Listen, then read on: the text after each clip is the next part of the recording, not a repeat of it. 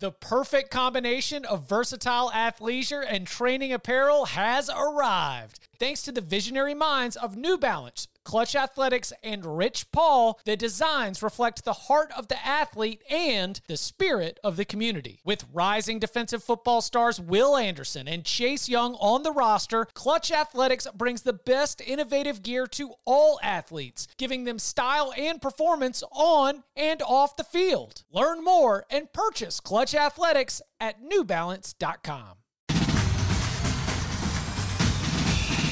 Welcome back to the Cover 3 podcast with your hosts, Chip Patterson, Tom Fernelli, Danny Cannell, and Bud Elliott. It's your call for the best college football coverage, from National Signing Day to the National Championship and everything in between.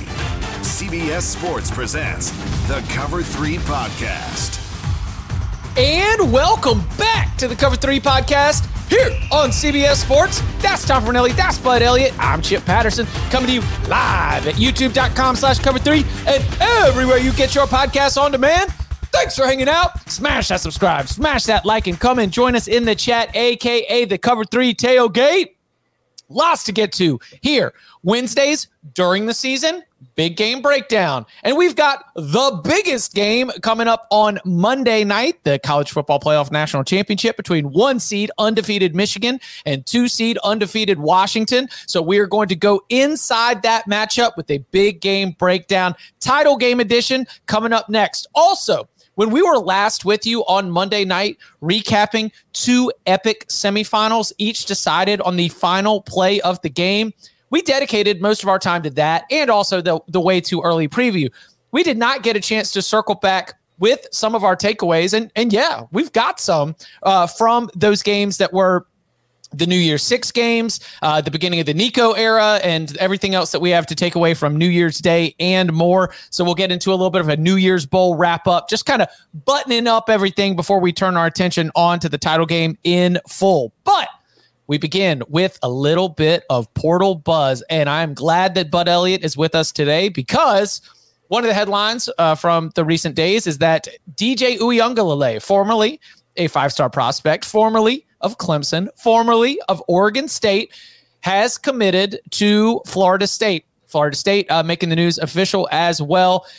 We had DJU visiting a while ago. We knew that Florida State was in the mix here. Before we get to the fit, can I just ask about the mechanics of this? Like, what led to sort of the timing of that announcement for DJU to go to Florida State? Because, I mean, could this have already been done a week ago, maybe? I think it could have been done 2 weeks ago, right? Okay. So Cam Ward was FSU's 1. DJ was their 2. Cam Ward was, I think, everybody's number 1. Yeah. I don't think Cam Ward wanted to play college football. Like, the info that I was told, the vibe from people who talked to Cam Ward in his camp was that Cam Ward, the people around him, I think his parents, wanted him to play college another year and get a big NIL check, and Cam Ward wanted to go pro. So FSU is like, we need to have a backup plan, right, in case we can't get Cam Ward. And if you're Florida State this year, it's a rebuilding year. It's going to be a very young football team. They like Brock Glenn a lot. They like Croman Hoke, the high 4-star kid that they just signed in 2 weeks ago. But I think they have to have a steadying force so you don't run the risk of going 6-6 or 7-5. Right? Mm-hmm. If you go 8-4 or 9-3, that doesn't kill you. But if you go 6-6, it looks like a step back. So you have to get a quarterback who's a stabilizing force to come in there and battle Brock Glenn for the job. I don't think DJU is amazing. I mean, he's 23 years old now. If he was amazing, he'd be going to the NFL. But he's a decent college quarterback. All right, before we go on, you just said to come in and battle Brock Glenn for the job. Is there an outcome that you see where Brock Glenn beats out DJU for QB1 in 2024? Sure. I don't think DJU is special, right? I mean, I think they do think Brock Glenn has some real juice to him. So I think they'll have it be a competition. Like, at this point, I would expect DJU to win the job, but I don't think he's anything special. So, I can't rule out that possibility. Damn it, Bud. I wanted you to come in here, fire it up, and hype it up, DJU. No, come on. Have you watched him play? Like he's a. But Danny's going to, and Danny spent the last 2 years talking about how Kate Klubnik needed to be starting over DJ. So I needed Danny to come in here and be like, DJU's great. He's going to win a bunch of games. Oh my God! You're sticking to your opinion. Look, if you're on a national show 4 or 5 times a week, you can't just say one thing on Monday and say something totally different on Tuesday. He's a pretty good get for this year's crop of portal quarterbacks. It's not a good year to be a portal quarterbacks, especially without Cam Ward. Yeah, I mean he's a downgrade from Jordan Travis, but he is a high flourish kind of option, like you were saying, to make sure the bottom doesn't fall out, because it is going to be hard to replace Jordan Travis. But I think, in a sense, in a way, the fact that he's older kind of helps, because we've seen that with Bo Nix and Michael Penix. Like, these guys are all older, they're experienced, they're far more comfortable and understand what's going on. And I think that kind of plays out in the way that they play on the field, and that there isn't anything at this point they haven't seen. And I think it's nice to have that. So I'm like, yeah, I don't think DJU is some kind of, oh, wow, Florida State's going to be a real threat next year with DJ back there. But he is somebody who it's like, all right, he's not going to cost us games. He's not going to go out there and beat like a national title contender for you, but he's not going to cost you a game against Duke or Wake Forest or anything. And then what are the other title contenders? Yeah. Well, what are the other roster questions here? Like, is the work done for Mike Norvell? Like, what are those pieces going to look like? You've answered the quarterback position. You've created some competition for Brock Glenn. For example, Hakeem Williams, like, you're going to be excited about that. Like, you do have, like you mentioned, some young players who are probably going to have to take on a lot of work. Is the roster pretty much set here, or do you think that Norvell and his staff still have more work to do? I think they have more work to do, because I don't think they're a very good high school recruiting staff relative to what the expectations of the program are. So they missed on some important guys down the stretch in high school. And they decided not to take backup plans in high school. So they're going to portal, probably a couple more spots. I think that they're in on scouting the kid from Purdue, who's like a really good pass rusher. I think they have some shot at him. They really like Lance Hurd, the tackle, who that actually is a kind of a rare thing. Hurd can really play. LSU has 2 guys who aren't old enough to go pro yet at tackle, so he wasn't going to be able to play tackle at LSU. That's a guy that'll be very much in demand, so we'll see there. They would like to get a speed guy for like a speed slot type dude in the portal. Probably just some veteran help at linebacker. Like, maybe not even guys to come in and be guaranteed starters, but just some dudes to where you're not having to play just all true freshmen if some guys get hurt. Those are primarily the positions, and maybe everybody's always looking for more O-line depth. Yeah. Tom, what do you think? DJU is going to get to play Clemson next year. I mean, that's about as good as it gets, right? It's going to be a crazy ACC championship. Cade versus DJ. 1 man, 2 man enters, 1 man leaves. Hey, whoa. I think you just said Grayson McCall, right?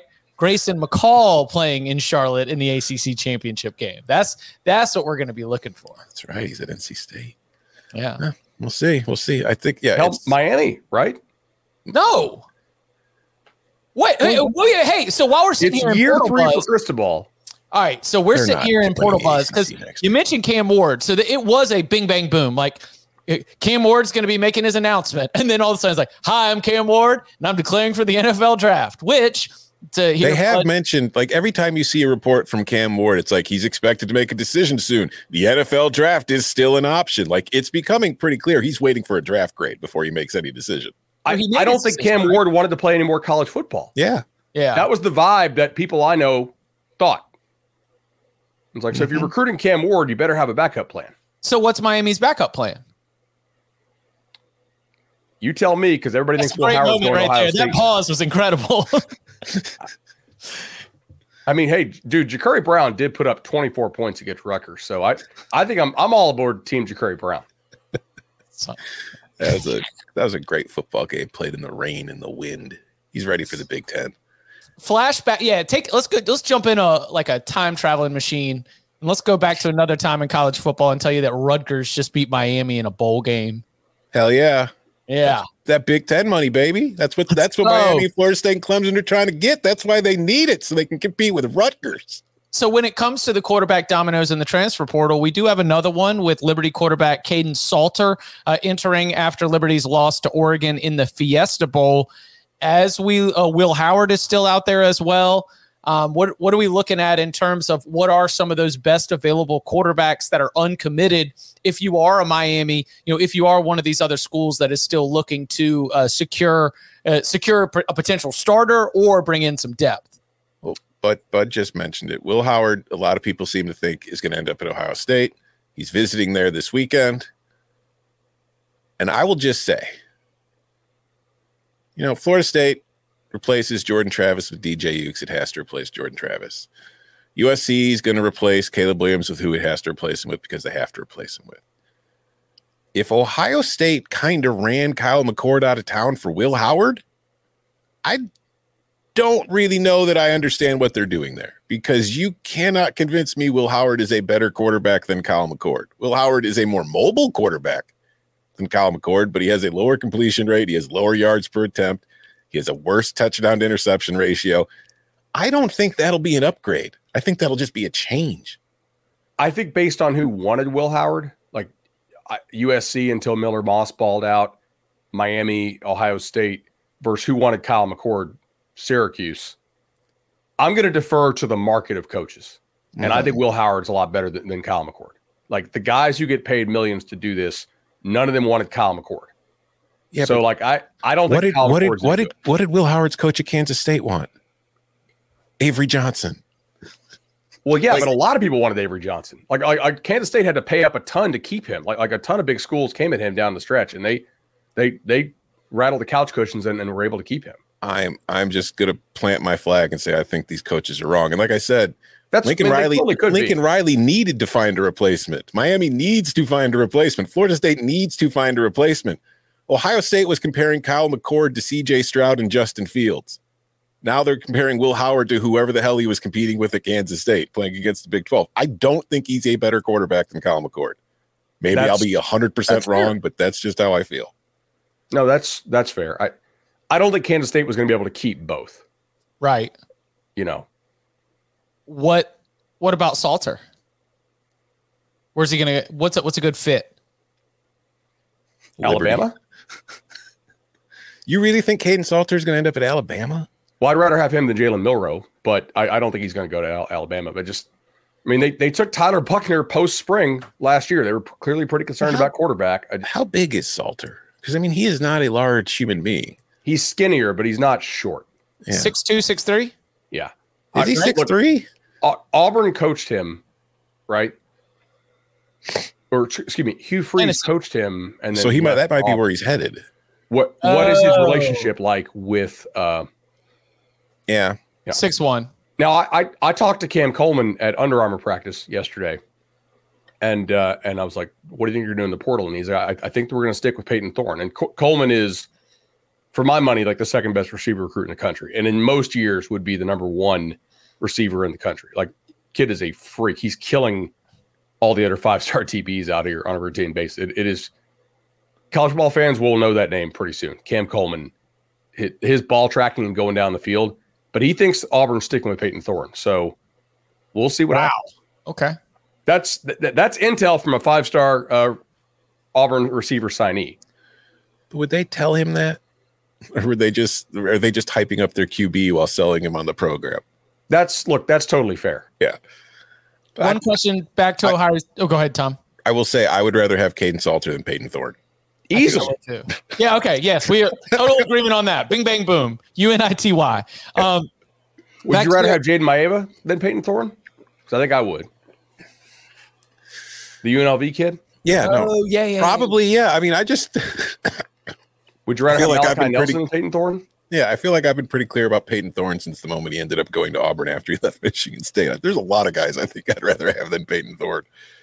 Cover 3 tailgates rocking and rolling. Everybody who's hanging out, please smash that like. And if you're in the Cover 3 tailgate, you're clearly already a subscriber. So I do want to bring this question from there. So Aaron Nolan is an early enrollee. Mm-hmm. And you still have Devin Brown. You still have Kienholz for now, right?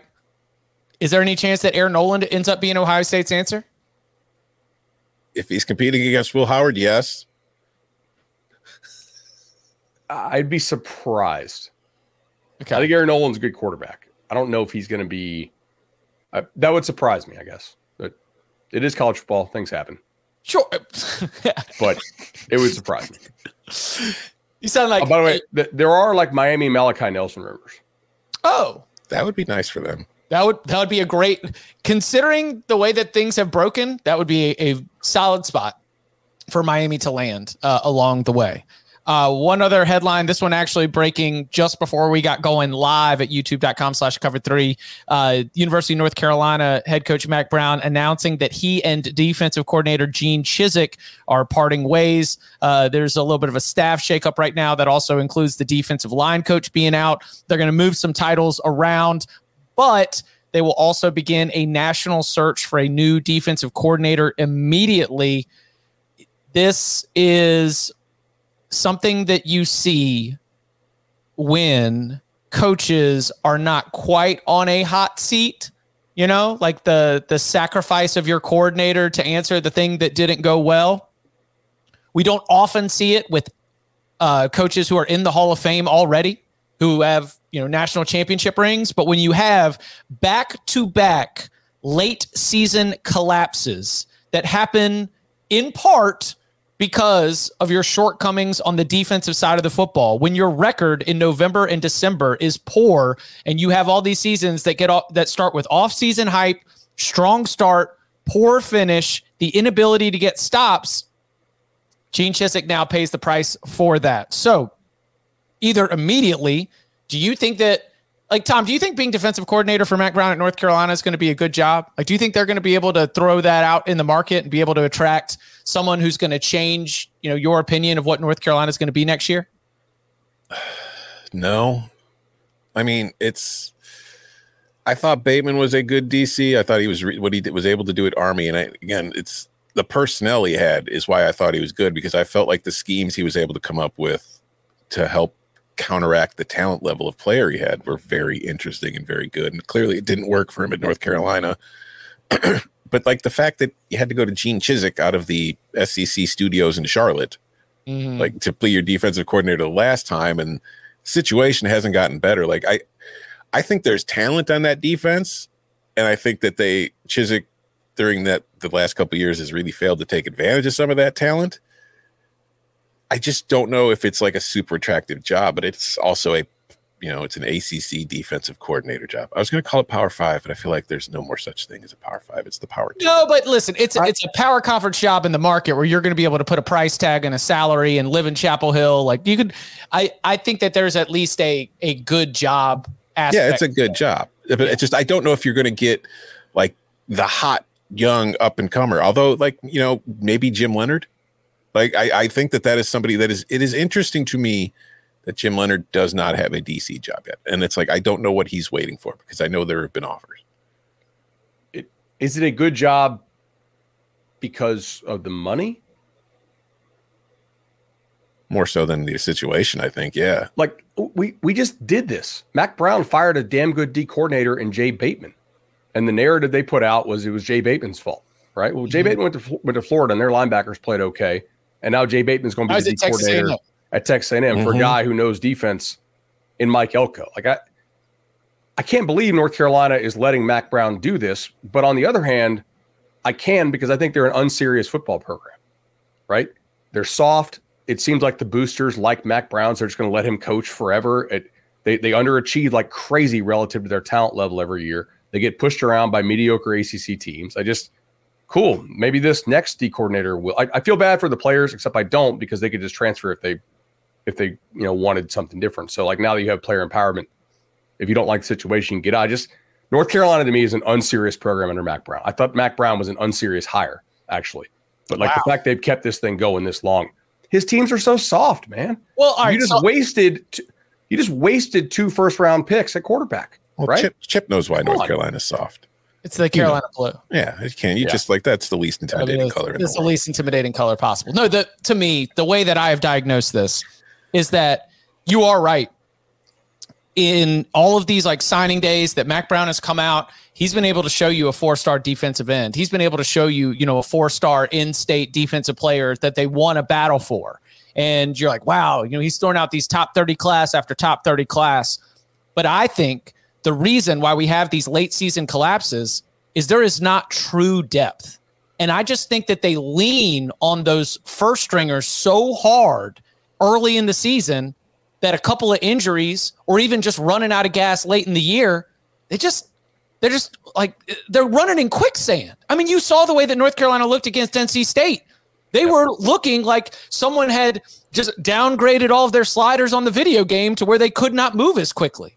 And I think that there's a mentality aspect to this, and whether it's from the coaching or the strength and conditioning standpoint, maybe it's, the way that you are preparing your players. I just think that has to be addressed from a philosophical standpoint, and maybe that's going into the portal, and maybe that can't be fixed with a new defensive coordinator. But the lack of like really true depth and the fascination and the overemphasis on some of these, high-end guys, it's just leaving them moving slow at the end of the year. So what's going to change, right? Because you've got offenses that have been able to go out there and put that up could change. yards. The offense could take a major step back because you're losing Drake May. And maybe that means less snaps. Maybe that means they don't play as many snaps early in the year. Who knows? But what was the kid's name who started the game? How long do they let Mac do this? So that's the other thing that I would be concerned about if I was a defensive coordinator. Are you just going to go when it's just 1 or 2 more years? Well, I'm going to need a guaranteed 2-year deal. And my agent's going to try to get me a guaranteed 3-year deal because of the fear that Mack Brown, they'll never fire him, right? They would just tell him like, hey, like retire to save face, I would assume, right? It's kind of the same thing with Florida. Like, who's going to come coach at Florida when a lot of the coaching industry expects Napier to get canned like midway through next year? Somebody will go take that check and they'll be like, hey, give me multiple years guaranteed if you guys say this thing isn't a sinking ship. We see this every year in the offseason. So like somebody will take the job. Who started for them in the Mayo Bowl? Was it quarterback? Who? Connor Harrell. Harrell? Yeah, okay. I thought he played all. Hey, look, I thought he played all right. Yeah, I thought like the very first possession, because it was like 3rd and 15, and then he took off with his legs and picked up the first down, and I was like, oh, that because like he just like that was a bolt of lightning. So there's something there. I don't think he's going to be Drake May, but I just saw flashes from that kid. That kid's got some potential. You put him with the Marion Hampton. That is a dangerous backfield that could present some problems. You've still got some talented wide receivers that are there.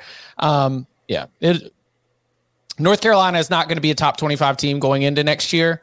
And maybe we see the reverse then, right? Instead of coming in with all the hype in the world, then instead they kind of get to work their way up. They could finish with another 8-win season, and it would feel much different next year than it would before. Historically, this is a 7 to 8 win program. And like, Bud, this is where I'll push back. Just one last thing, because we don't need to spend a lot of time on this, but it got so bad those last 2 seasons under Larry Fedora that Mack Brown was not an unserious hire because nobody was going to the games. There was absolutely no buzz, no pop, no booster investment.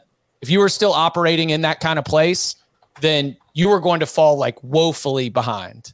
And so that you had to make a hire like that, or else you were going to fall to places that North Carolina football really doesn't spend a lot of time at.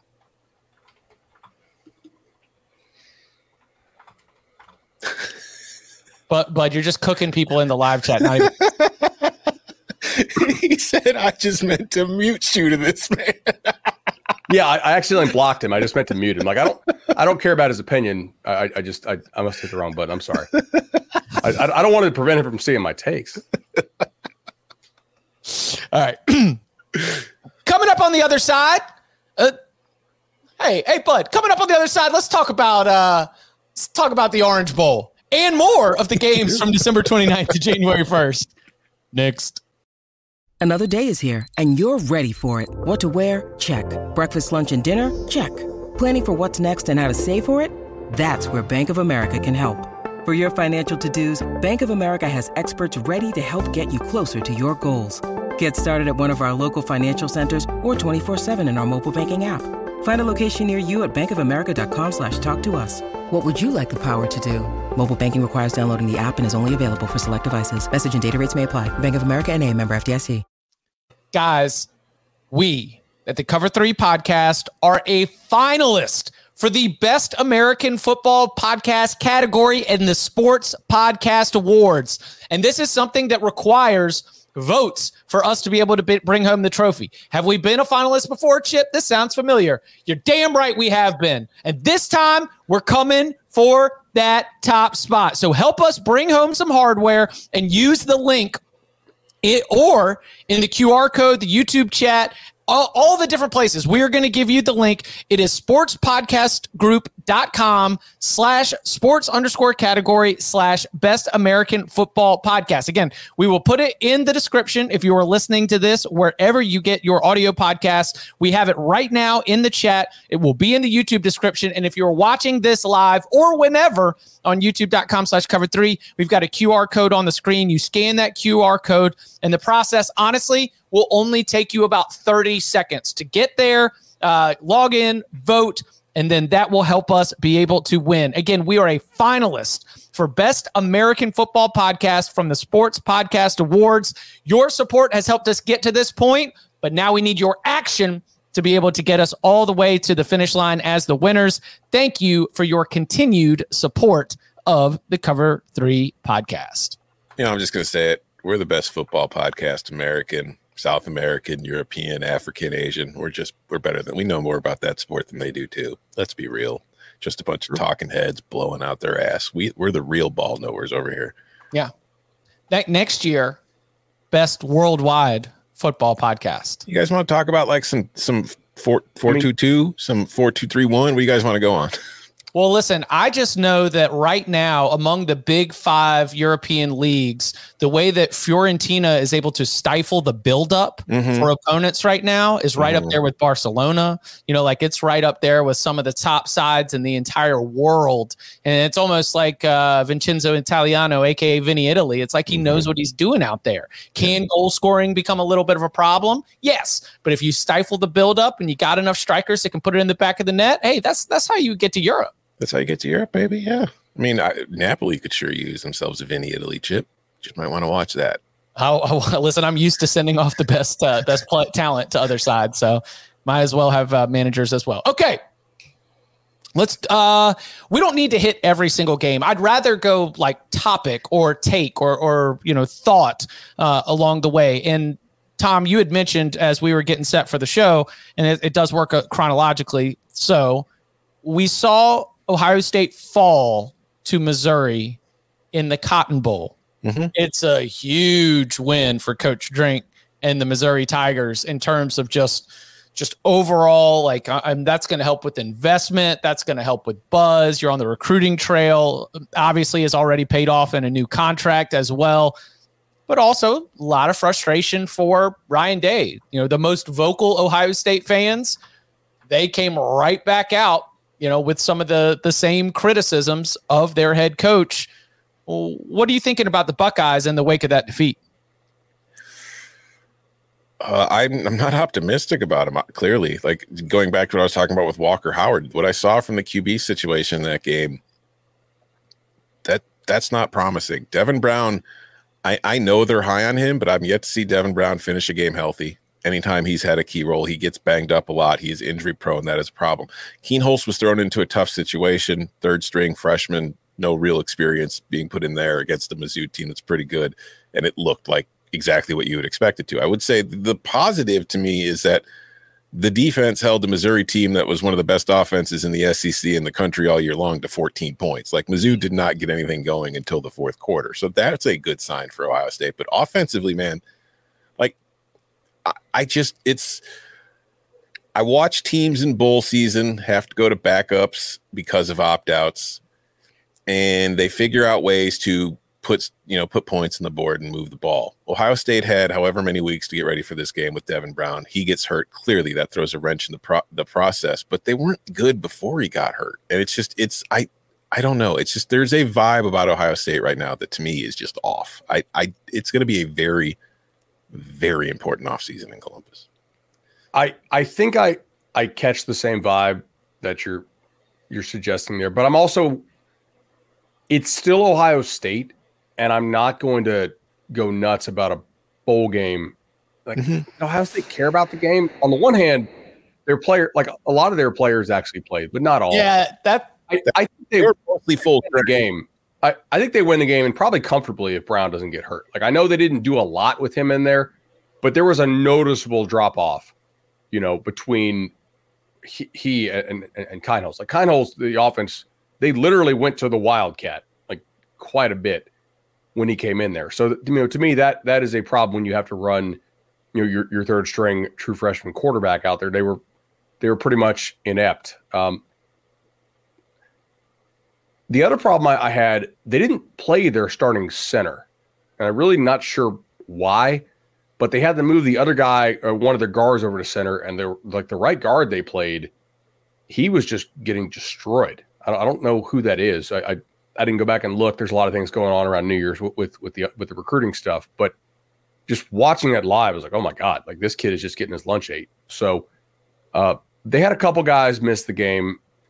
I still think it's Ohio State. They're still going to be the favorite to win the Big Ten next year, right? Yeah. JJ's going pro. Like, dude, there's going to be 15 NFL draft picks from Michigan's team. You think Oregon?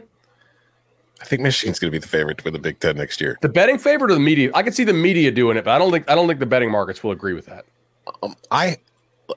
If Will Howard's Ohio State's quarterback, I hope Ohio State's the favorite to win the Big Ten. Who's Michigan's quarterback? I'm betting J.J. McCarthy. Oh, I think McCarthy's going to go pro.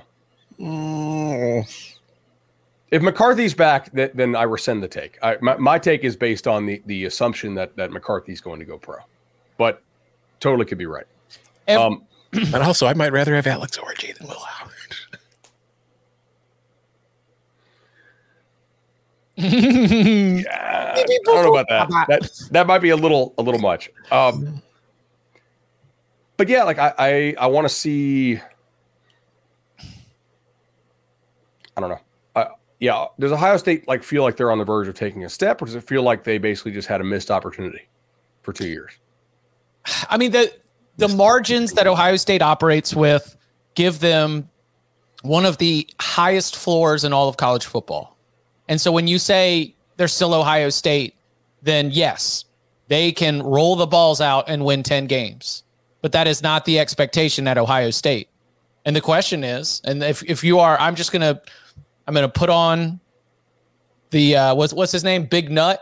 I'm going to put on the Big Nut face paint right now and shave my head. And that's actually a pretty good nickname. Like, I mean, you could do worse. Mm-hmm. All right. So if I was taking on that character, the frustration is, do I believe that Ryan Day and this coaching staff are good enough to be able to tackle the small margins that are required to go from 10 to 12 wins?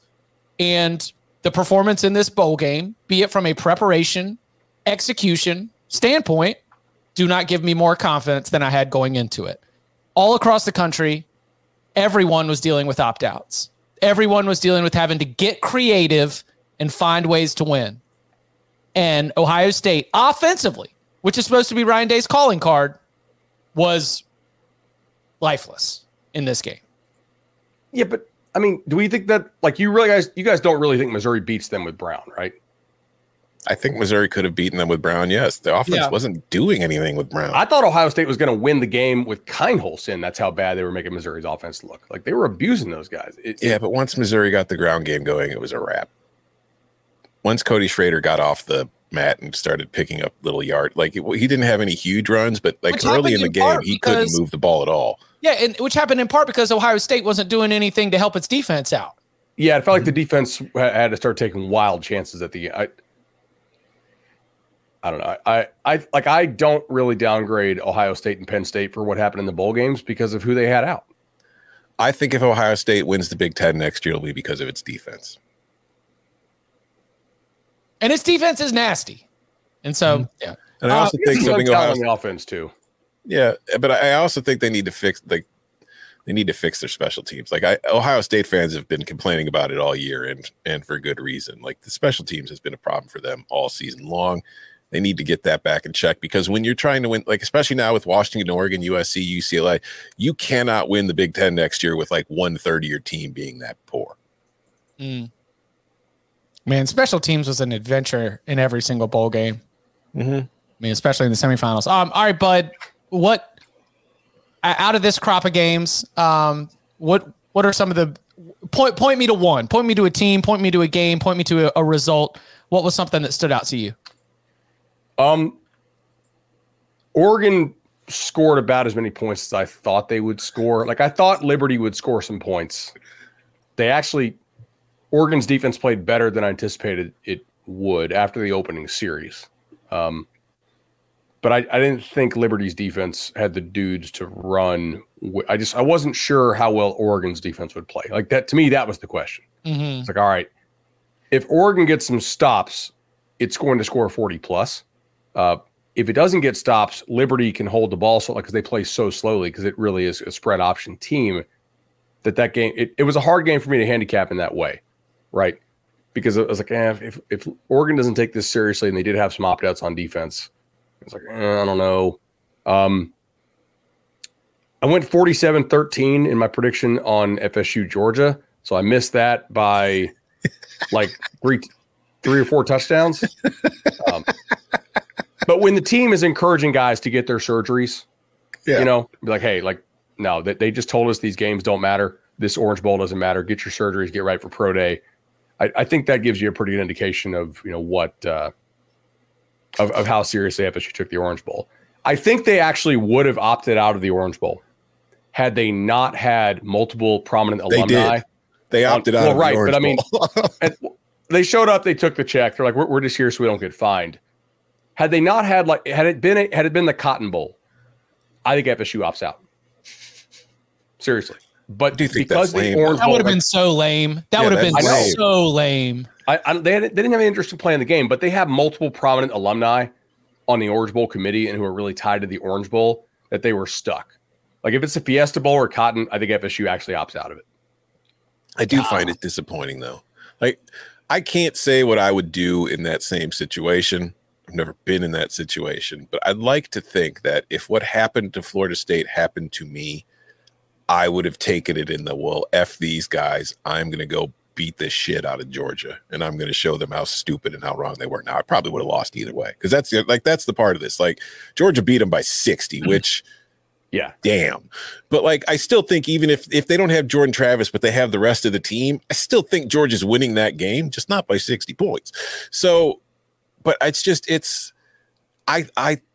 like Chip, you said if they opted out, it would be lame. I think what they did was lame. I would show up and try to compete. And I think that's a side effect of the way that the roster was constructed for this year, because there was so much transfer portal, like bringing guys in, that there really wasn't, like, once the goal was gone, there was no kind of more loyalty or connection to what the team and the program is. And that I think that's very fair. Sucks. Yeah, they built more of a team than they built a program. Mm-hmm. They also had a lot of guys come back who were seniors. You know what I'm saying? Who like they came back for a reason, which was to win the conference and to make the playoffs. And then, like Norvell said, they got told the games didn't matter. So why does this one matter? And they just, like, Farmer has surgery, Bethune has surgery. Like, a lot of these guys like been playing through some stuff. They would play through it if it's the playoff. They're like, no, screw it. Like, I'm going to go get cut and make sure my body's right by the time we get pro day. Also, I want to talk to, like, the comments Kirby made after the game that got a whole lot of attention. But like Kirby saying, we have to do something about these opt-outs. I'm not saying that you don't want to try, but to use Florida State as an example of what's wrong with opt-outs, to me, is like, that's the Black Swan event. That is not the norm. If you looked at all the other New Year's Six games, like we just talked about, Mizzou was pretty much full strength. Ohio State was as full strength as it could be, except for Marvin Harrison and Cal McCord, who left for Syracuse.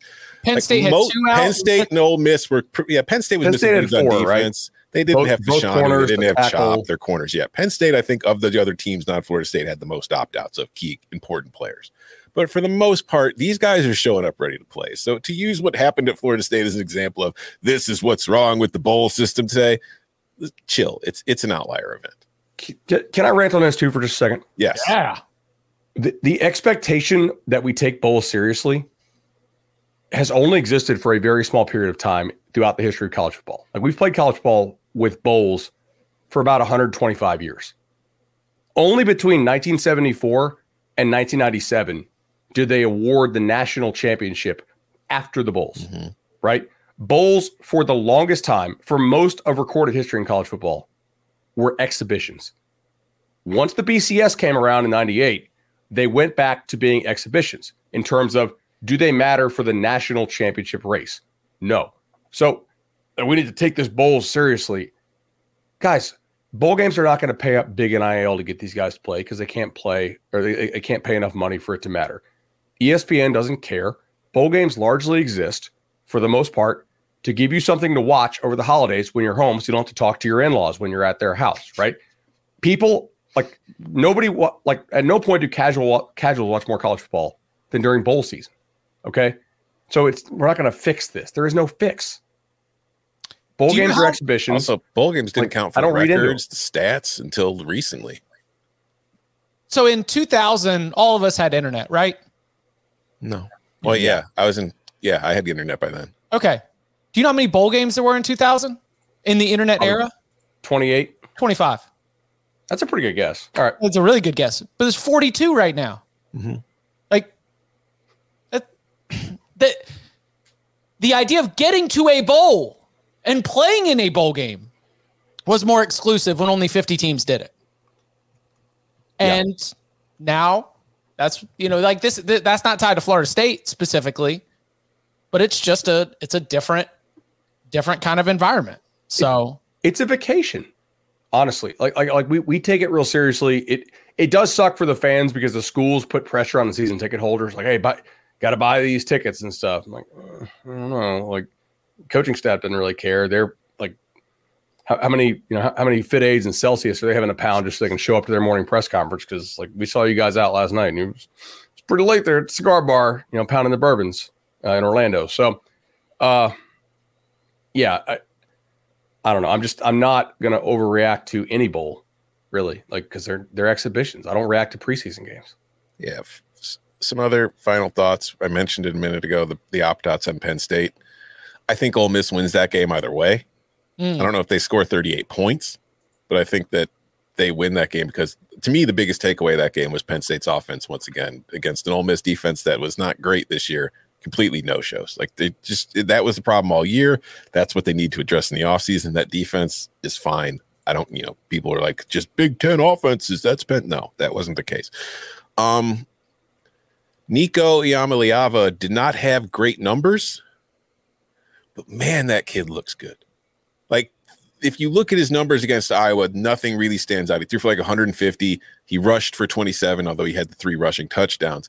But to me, what stood out about him was he didn't make the mistakes like that you see all these quarterbacks make against Iowa. So for a kid in his first start to go against that defense and play a very clean game, Tennessee is going to be really good next year. I'm very much buying in on that. And to kind of go back to what you were talking about a second ago, Bud, Hugh Freeze, during Auburn's loss to Maryland, again, a Maryland team that did not have Talia Tagovailoa and completely dog-walked Auburn in the Music City Bowl. Hugh Freeze is apologizing during his post-third quarter interview on ESPN. He's like, yeah, I'm sorry, blah, blah, we just didn't come. But then after the game, Hugh's talking about like the game plan. He had nothing to do with the game plan. So for an idea of how seriously some of these teams take these games, Hugh spent the last few weeks recruiting. He left preparing for the bowl game to his assistants. That's just kind of an echo of the situation that a lot of these programs take when it comes to bowl games. It's almost like he treated it like an exhibition. Yeah. But all right. End of Liberty's regular season last year. It's gonna get wild. I talked with both Steve Sarkisian and Kalen DeBoer about this. So December 20th is the date of a first round college football playoff game next year. It was also the date this year of the early signing period. What in the world is a staff gonna do when you're trying to prepare for a playoff game while also trying to lock down your signing class? And if the portal still has the same windows too, you're also trying to manage that, talk to your guys about whether they should be getting in the portal or not, and weighing all those options. It's Hugh made a decision. I'm going to spend my time recruiting, Am I going to spend my time getting ready for the Music City Bowl? It's a smart decision. Hugh Freeze has to win in 2025. I know people like who are pretty connected to big boosters at Auburn. They know Auburn's not going to be great next year. Okay. You got people in that division who probably will be. Well, no divisions anymore, like traditional rivals who probably will be. The pressure is on for Hugh Freeze to win in 2025. Every decision he makes has to be geared towards winning in 25. You have to recognize your window. Saban might be gone by then. Yeah, we'll see. Coming up on the other side, we turn our attention to Monday night's national championship game in Houston with a big game breakdown. Next. Back here on the Cover 3 podcast, all Wednesdays during the season include us going inside the biggest matchups of the weekend. So you know we got to do it here for Michigan, Washington. It's a big game breakdown.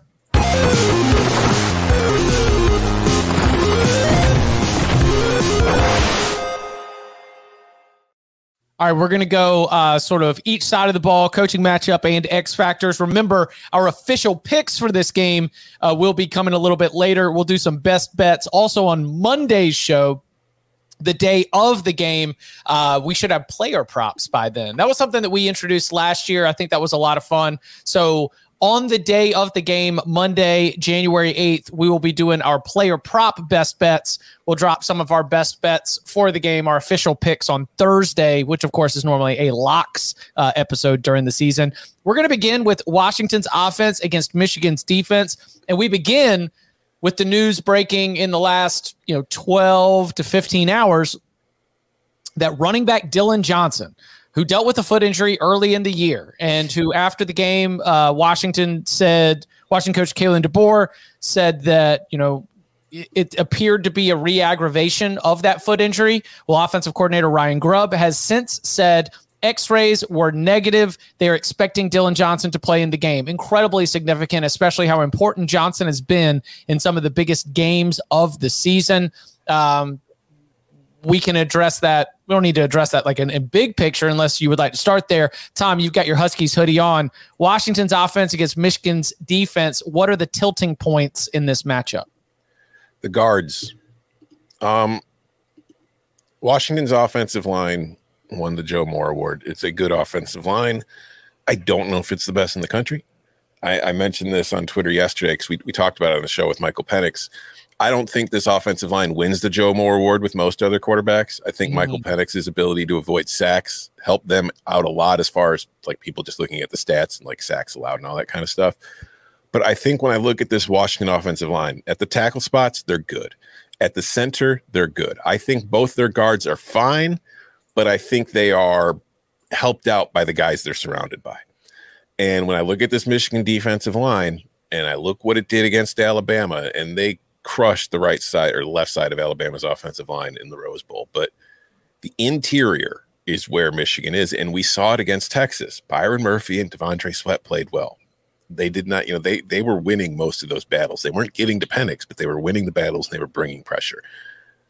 Michigan is going to do the same thing. The difference is Michigan has guys at the end who are better than I think what Texas had. It's a more complete defensive line. It has more depth on the defensive line. And it is going to be imperative for Washington to, in the middle of that line, to hold up against that, especially with Dylan Johnson, because based on what I saw, I don't know if he's going to be 100%. Like he might be willing to play. Do you buy that? Because I'm yeah. Like that. I don't buy what that was not a nice look. That was a high ankle sprain looking ass injury to me. So I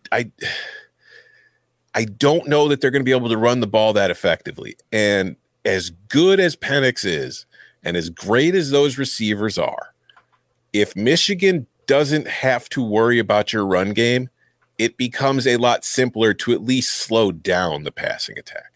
And I do think that this Michigan defense, no, they have not seen a set of receivers like this year.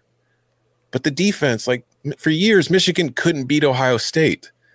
This team was built with the idea of we have to stop C.J. Stroud, Marvin Harrison, Chris Olave, Jackson Smith and Jigba, all these dudes. And then they did it. It's the same defense. It's the same principles. So it's not like this isn't something that Michigan has dealt with in the past. So I think that the key for Washington's offense will be to find a way to win on the interior and be able to at least give a semblance of a run game. And maybe we see, like we saw in the Sugar Bowl, they use Penix more as a rusher just to keep the Michigan defense honest. Because, again, if you allow them to play one-dimensional on defense, they're going to win. I think a big part of this is daring the Washington receivers to make the same contested catches again. And so, I just don't believe that you're going to be able to do that again against our secondary. No, I think that they can definitely make contested catches. Can they make them at the same rate that they made them against Texas?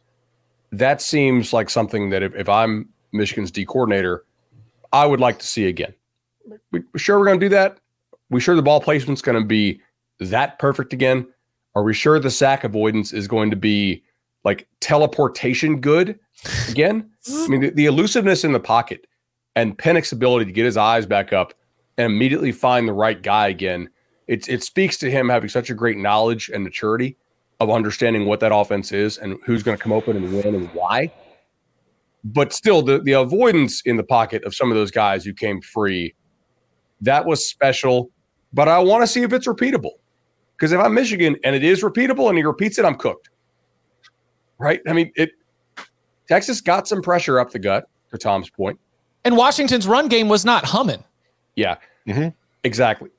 Washington does such a great job of scheming and formationing you, and obviously Penix knows where to go with the ball, of constantly having somebody open. Very few negatives. They're constantly moving forward. They don't get in a lot of like third and long type situations. Is Texas willing to challenge that? Or excuse me, is Michigan willing to challenge Washington in a way that Texas was not? And for good reason they were not, right? The Texas defensive backs are not great. We talked about this. Like, is Texas probably a better team than Washington? I think on power numbers, yes. On matchup, no, right? Can Michigan be a little more aggressive, a little tighter with its coverage, and be willing to live with the consequences? And the answer to that's probably about the other side of this matchup.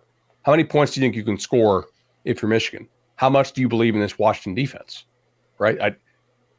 I don't know. But if you go with the aggressive route, if you really challenge these receivers, can you get away with it? Because there's a downside to that if you do it and Penix cooks you for 45. Yeah, or, I mean, there were a couple of pass interferences, too, in that game where just, like, players got beat and all of a sudden, you extend it by 15, you extend a drive right there. To your earlier point, my assumption is that there are two levels to the Dylan Johnson thing. You could call it gamesmanship, sure, but I'm not just trying to be soft coming out of being really close to that team, but they love that dude. And I know he just showed up, but they really love. I think that they are going to let him wear the pads, go out for warm-ups, and maybe give the impression of it. But let's be honest. When Jesse Minter, the defensive coordinator for Michigan, is sitting down and sweating, he wants to make sure that they stop the run. But what he's really sweating about is about how to stop 1, 2, and 11. And how to contain 9. Those are the things that Michigan's defense will be based around. And I do think that if they are able to run the football effectively, like Dylan Johnson has been a huge part of it, but running the football effectively probably has to do with the 5 guys up front being able to block and being able to get a push to the point where you're able to call it up, draw it up, and get the running plays you need. And if you're Michigan, you need to see some of this, right? Like, you need Penix to pat the ball and hold the ball some. Yeah. Right. And that has not been something that Texas made him do. It's not something that Oregon made him do very well. And really, when he was healthy, almost nobody's been able to make him do so. But I think that is part of the way that you start to get hits on him. I mean, he was not touched a whole. How many actual hits did Texas have on him? Not a ton. Well, there's 0 sacks. Right. Exactly. Yeah. I in quarterback hurries, I think are less than 3 or 4. I mean, it was, and in a couple of them, like he had 2 times that he threw the ball away. I'm sorry, I'm going off the top of my head. Don't have it. But I know then there were also 2 or 3 times that he had somebody in his face and he just delivered not a strike, but like finds the guy underneath in the middle of the field just to be able to like keep things moving forward, to your point, with like a no negative plays type situation. PFF has Texas as recording 0 quarterback hits. I don't know if that's accurate, but that Penix has his own transfer portal. He just moves from one end of the pocket to the other. Yeah, their definition is hits allowed. So pass rusher knocks a quarterback down as or after he releases a pass. If Michigan records 0 quarterback hits, Michigan is not going to win the game.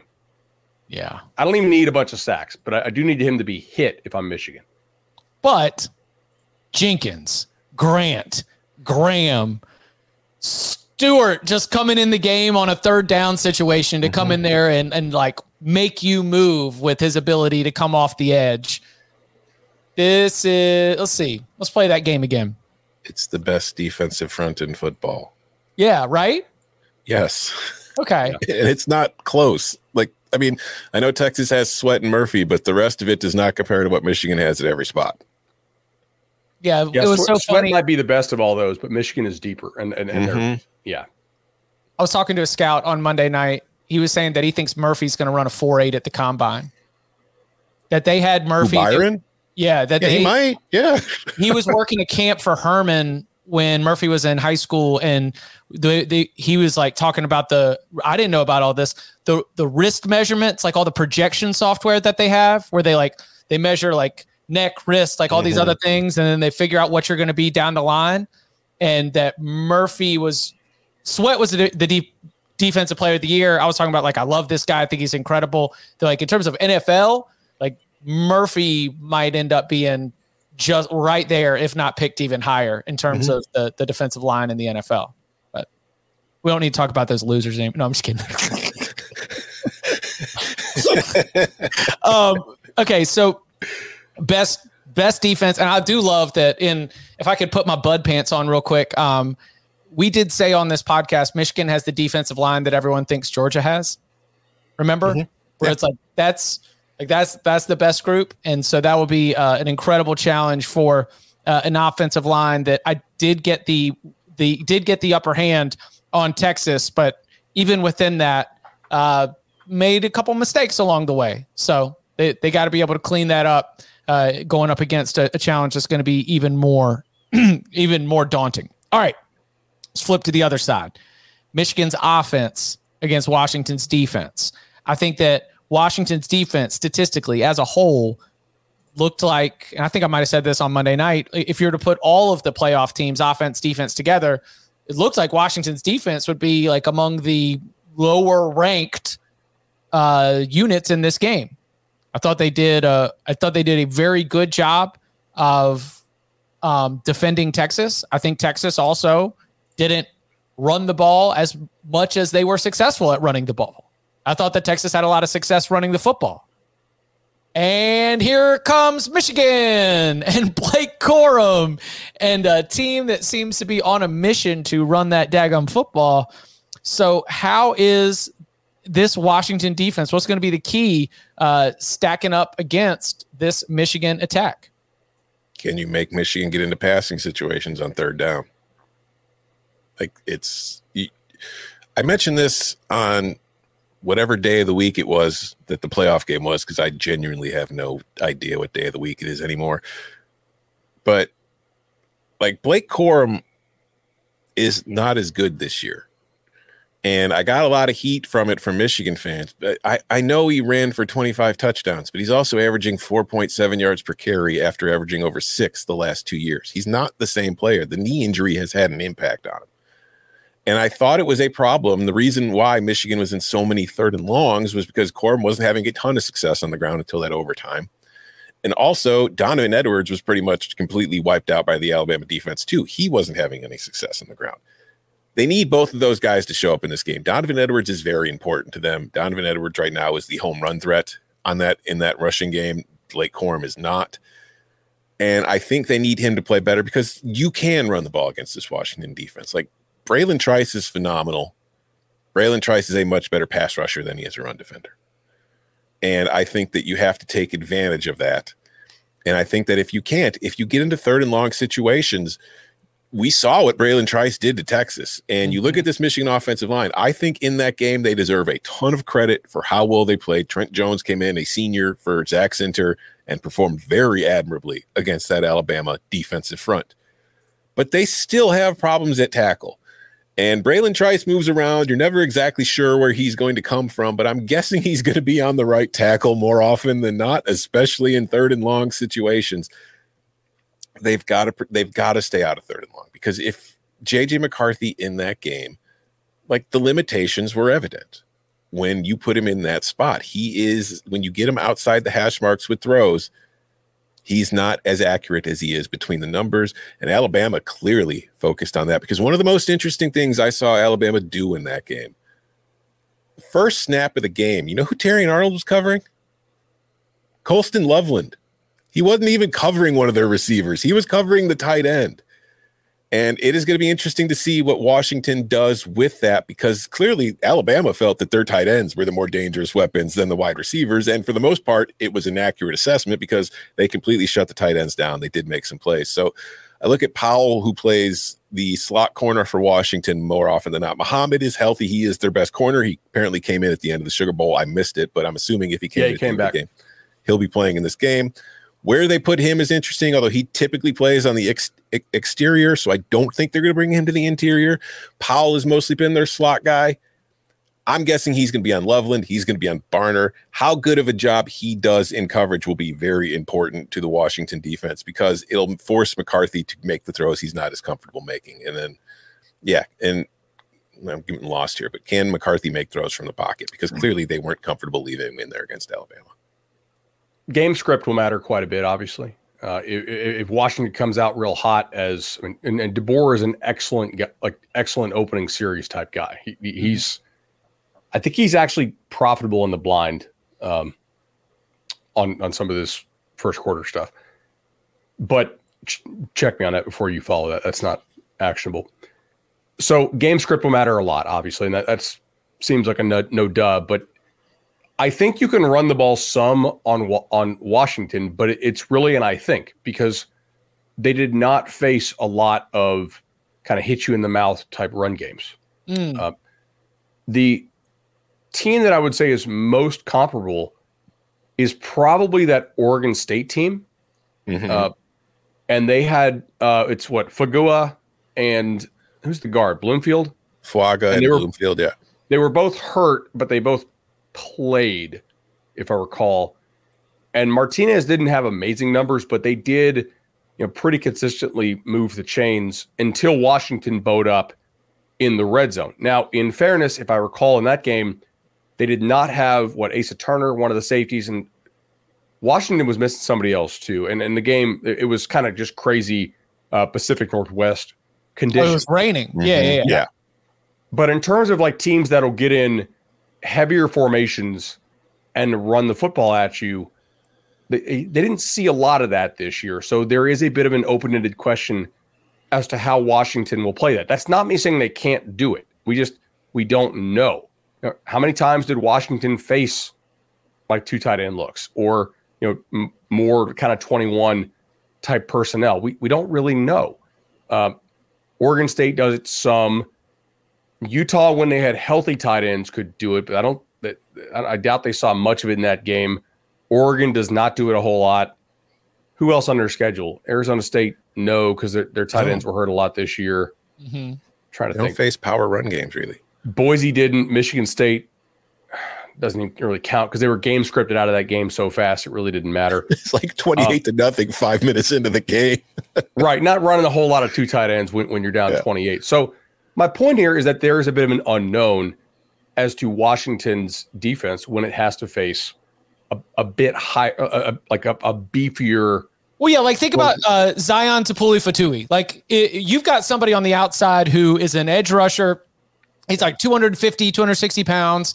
And when he's not having to take on a huge tight end who's trying to set the edge for you on the outside run play, then he gets to tee off a little bit. And that will not be the case against Michigan. Trice is 275. They do have inside, Ale's 320, 330, something like that. They've got size. Mm-hmm. He's got some beef. I do not think they are an undersized group, but it is it's going to be a different challenge than a lot of what they face throughout the season for sure. I mean, styles make fights, and Michigan has also not faced a top level passing offense.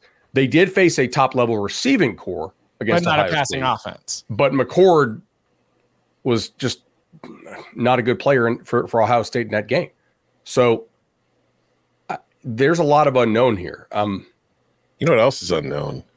I have no idea what Michigan's going to do.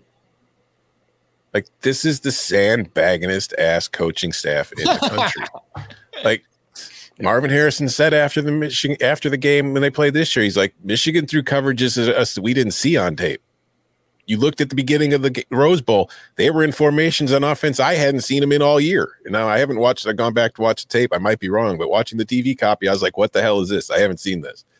So I don't know if they've got anything special planned for this game that they've been saving, because like they do that. Like they played basic ass vanilla football for the first 3.5 months of the season because they knew they could. And then they've saved a whole lot of stuff for these moments. And they came back. Like, their goal was to win the Big Ten. They thought they would do it. Their goal was to get to the playoff and win the damn thing this time. So I guarantee you they have been working on stuff for these games. I cannot believe the greatest coach in college football history got out-coached in the Rose Bowl. You know, I got into a discussion with Barrett on HQ yesterday. I don't know that he got out-coached. I thought both coaching staffs did a tremendous job. I think Alabama was very confused at the beginning of the game because, again, like you saw, the secondary was like, they were looking at each other like, what the hell are we supposed to do? I don't know who I'm supposed to cover, because they were in formations they weren't ready for. But then at halftime, I thought Alabama made all the proper adjustments. Once they got into the locker room, that coaching staff fixed it. They cleaned things up, and they came out and they were the better team in the third quarter. And then Michigan kind of adjusted again and actually went back to its early game script on offense on that final drive and in the overtime to get the touchdown drive. So I thought both coaching staffs did great in that game. And I know it's easy to say Nick got out coached. I know Alabama fans are going to feel that way. I just think Michigan's players won the football game. I don't think it was a coaching battle. So speaking of coach, as we pivot to the coaching matchup, I mean, the adjustments were to be made by Alabama, right? Like Michigan that was the team dictated what needed to happen. Michigan's adjustment was stop dropping punts. Yes. Right. You know, and JJ McCarthy, please hit open receivers when we scheme them open. Like, if no adjustments were made, Michigan runs away with it based on how the first half played out in terms of like offense and defense. And also going back to like our preview, like Chip, what you were talking about, we were talking about like the Saban, like he's never lost, you know, blah, blah, blah. He's the coaching advantage over Harbaugh. I kind of pushed back on that. Like McCarthy, I don't know if you saw his interview with Dennis Dodd on the field after the game. They were talking about the play to Blake Corum on fourth down. And McCarthy said something that I thought was really interesting, in that he says, well, we ran that play against them in 2019. And then he goes, well, he says, Hassan Haskins and Shea Patterson. I thought it was interesting that JJ said but he said, we saw, like, we went back to the 2019 game, because the thing about Alabama's defense is, I mean, Nick Saban invented the way pretty much everybody plays pass coverage for the most part these days. But they've also not really, while they've adopted and they've adapted, they haven't really changed the general principles of what they're trying to do.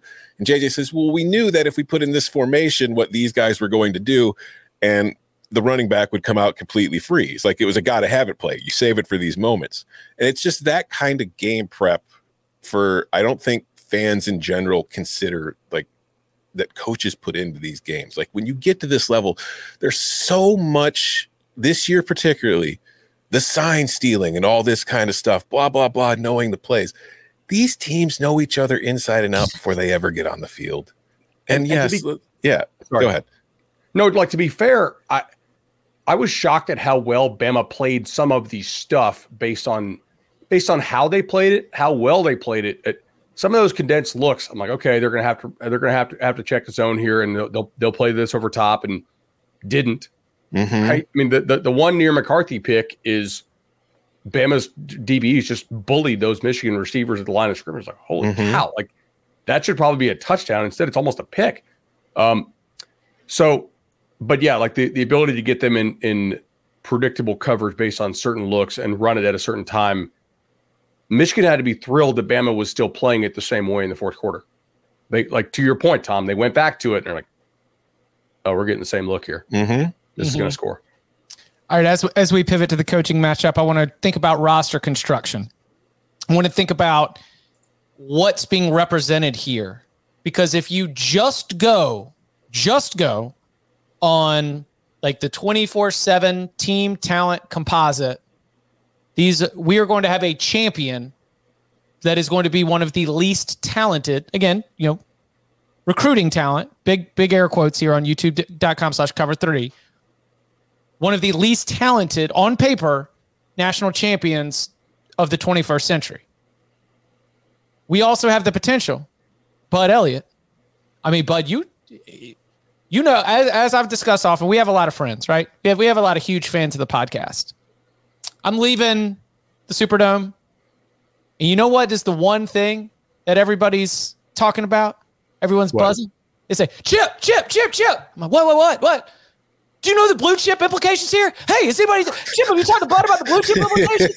And I'm not kidding. Like this is a hot topic of conversation among many of our, friends, colleagues, peers. Everyone wants to know, Chip, have you talked to Bud? What are the blue chip ratio implications? So I went back, as I'm working on the story, and I was like, oh, Washington, Michigan, by the way, is 53% as Bud calculated it going into the season. Michigan wins, the blue chip ratio stands. Washington did not make the 50%, though, before I jump into this, Bud included a section in his write-up on 24/7 Sports that said, the transfer portal era, the extra year of eligibility has led to a lot of things that are uncommon to most of what college football has been over the last 20 years or so. And in one sentence, he said, so will, and he listed some teams, be the team to break that. And one of those teams that he mentioned was the Washington Huskies. He also mentioned Florida State, but he mentioned the Washington Huskies. And so you recognize that if there were 3 or 4 teams that did not meet the blue chip ratio, but could potentially win a national championship, Washington was one of them. So as you're looking at it, how do you weigh these different roster construction, transfer portal, all the different factors going into what we have with these two teams right now and Washington's chances to break the blue chip ratio? First of all, I love that people are yelling at you about the blue chip ratio. This is this is fun. So I always put in there, like, at some point this will end. Like, this is sports. We do have Cinderella type stuff. If it's going to happen, it's going to be like a really veteran team with a truly special quarterback, because quarterback is always the position that changes things in our sport of football. Can Washington do it? I don't know. Like the Mariota Oregon team was a team that looked like they were going to do it. They stomped FSU in the Rose Bowl. And then you know what? Big, bad, physical Big Ten team came down the tracks and stomped them out in the Cotton Bowl, right? We've had this come down a couple times. The first Clemson team almost busted it, right? With Deshaun and Nick Saban onside kick. Turns out, what did Deshaun go? Like top 20 pick in the first round quarterback is probably how it ends. We are in a really sorry. It's Cam Newton in 2010 with that Auburn team, which made blue chip barely but overall doesn't check out on paper. 2016 Clemson, which made blue chip barely. That's the second one that you're talking about. I'm talking about the national champions, the ones that actually did win. So Auburn, Clemson on paper, if you're just going recruiting rankings, like some of the lowest ranked. Cam Newton, Deshaun Watson, Trevor Lawrence. So I do want to point this out. Like, I don't rank them within the list. To me, there's a certain minimum level of talent that you need to recruit over a 4-year period so that the guys who are starting for you, we can be confident they beat out other guys who also have a certain level of physical tools. But I don't see the winning percentage track for a team that's 80 as opposed to 55, right? At a certain Texas point, A&M. right? There has to be a certain level, okay, we're getting enough clay in here that is moldable, high level athleticism, frame, body type, and then it needs to also be player development and understanding the type of player that you need. And does the 70th guy on your roster, does he make sense for the scheme that you run? Some of these teams out there are kind of just talent collecting because they're oh, this guy's rated 4 stars, and sometimes he's available for a reason, and you get into the adverse selection problem. It's oh, maybe he's available for a reason, right? So as long as you're at that level, I really do think the rest comes down, to development, making sure you have decent balance across the roster, so you don't have 14 4-star and 5-star DBs, but maybe you have positions that are just wide open. Washington's really interesting in this era. Obviously, they do have some portal guys on the team who have helped. They also have 9 sixth-year COVID seniors, which the portal is not going to go anywhere unless we get contracts in sports, and that's probably going to take a few years. The super veteran nature of Washington might be sort of a high watermark here within our sport because, they have 6-year guys. Not all the 6-year guys too. play, that was my column on Monday night. I said we're never going to see a team like this again. The COVID year is going to. Yeah, the COVID year is going to cycle out, and we're all of a sudden going to shift. This is the most experienced title contending team that we've ever seen and will probably ever see again. I mean, I generally think of 18 programs that truly aspire and try to recruit to win a title. And Washington is very I think they're 19th or 20th typically. They're kind of fringy in that way. And we have people in the chat talking about Ole Miss. I don't put Ole Miss in that group because they don't recruit high school at that level. But the fact that we have people believing, I think, is good for the sport. I like the talent spreading out a whole lot. I don't know that Bama having a 90% blue chip ratio is good for the sport overall. We need villains, but you want your villains to have a fatal flaw. Right now, this year they did have one, but you want them to feel beatable. And in some years they don't. But I think for our sport to have more fan bases believing is generally healthy. Now, the fact we're getting that in the 14 playoff is actually kind of cool too, because we're going to have even more belief in the 12. Tom, what do you think about the talent between these two teams? I think Michigan's more talented. I think that both are very well coached. And I think that Washington being at a quote-unquote talent deficit is wiped out by having the better quarterback and the better wide receivers. And I think that's been the case for Washington pretty much the entire season. So I think that Michigan is going to win this game. I think Michigan can blow Washington out. I think Washington can win this game. I don't think Washington can blow Michigan out. So it's when I look at the range of potential outcomes in my mind, based on what I have seen from both of these teams, and I will once again remind people that I said Washington was going to the playoff in September after it beat Michigan State, called them a wagon. What can't you spell Washington without, Chip? Wagon. That's right. But I just think that the range of outcomes here, I think Michigan is the best team in the country. I think Michigan has been the best team in the country all season long. And I don't think that changes in this matchup. I think Michigan will be your national champion. But also tune in to Thursday's show to see if Tom picks him against the spread -4.5, whatever the number is at that time. I'm not saying where I'm going there, but I think Michigan will win. All right. All right. We'll again, we're going to continue to just keep the discussion going on this matchup through Thursday. On Monday, we'll be hitting our props, breaking down some of the game props here. One last note, breaking news during the show.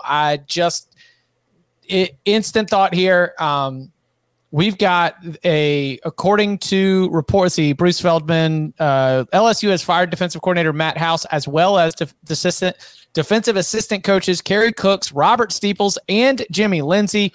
Massive staff overhaul by Brian Kelly coming for year 3. Again, I'm seeing that from Bruce. It might be official as well. Might as well be official if Bruce is saying it.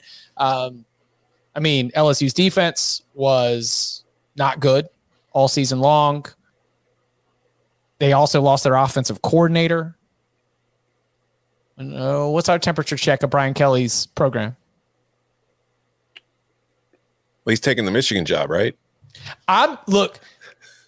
My temperature check of LSU's program is if I had you certified top tier, because again, I'm always looking at this right now with the 2024 mindset of trying to reorganize the SEC in 2 ways. I'm trying to reorganize it with no divisions, and I'm trying to reorganize it with Texas and Oklahoma added to the mix. I'm trying to reorganize a 16-team conference. I'm not doing this by schedules. I'm just talking about like big picture pecking order type stuff. It is not an encouraging offseason for LSU if you want to keep LSU in that top tier. And you might not have had them there to begin with. But I think you are getting closer with all the turnover that's happening right now. You are probably getting a little bit closer to the big gluttonous middle than you are to the more toit spots at the top.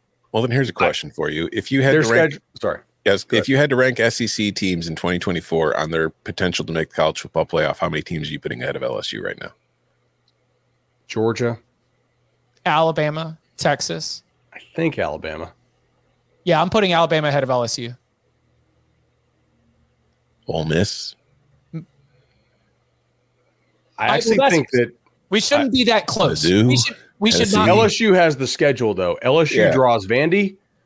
LSU's road games are Arkansas, A&M, Florida late in the season, in which the chance Billy Napier's fired is non-zero.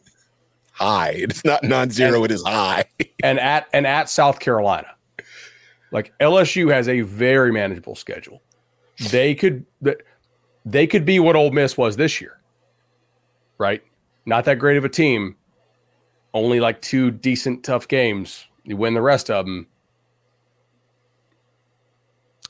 We'll see. I mean, their non-con's interesting. They get USC and UCLA in the non-con. Mm-hmm. I think they're falling closer to the gluttonous middle than they are to those surefire spots at the top. I mean, isn't everybody else though? Like, I don't know. This looks like Georgia and everybody else, but they won the game and it was a very fun game. But to me, watching LSU give up 31 points to Wisconsin. Yep, I saw that Wisconsin offense a lot this year. That was far and away the best game Wisconsin's offense had, and they were missing Braylon Allen. They were missing DK, who transferred. They were missing a whole lot of guys. But man, did they look incredible in that game. So Neighbors played the first half apparently, and then once he got his record sat out. Mm-hmm. That tracks.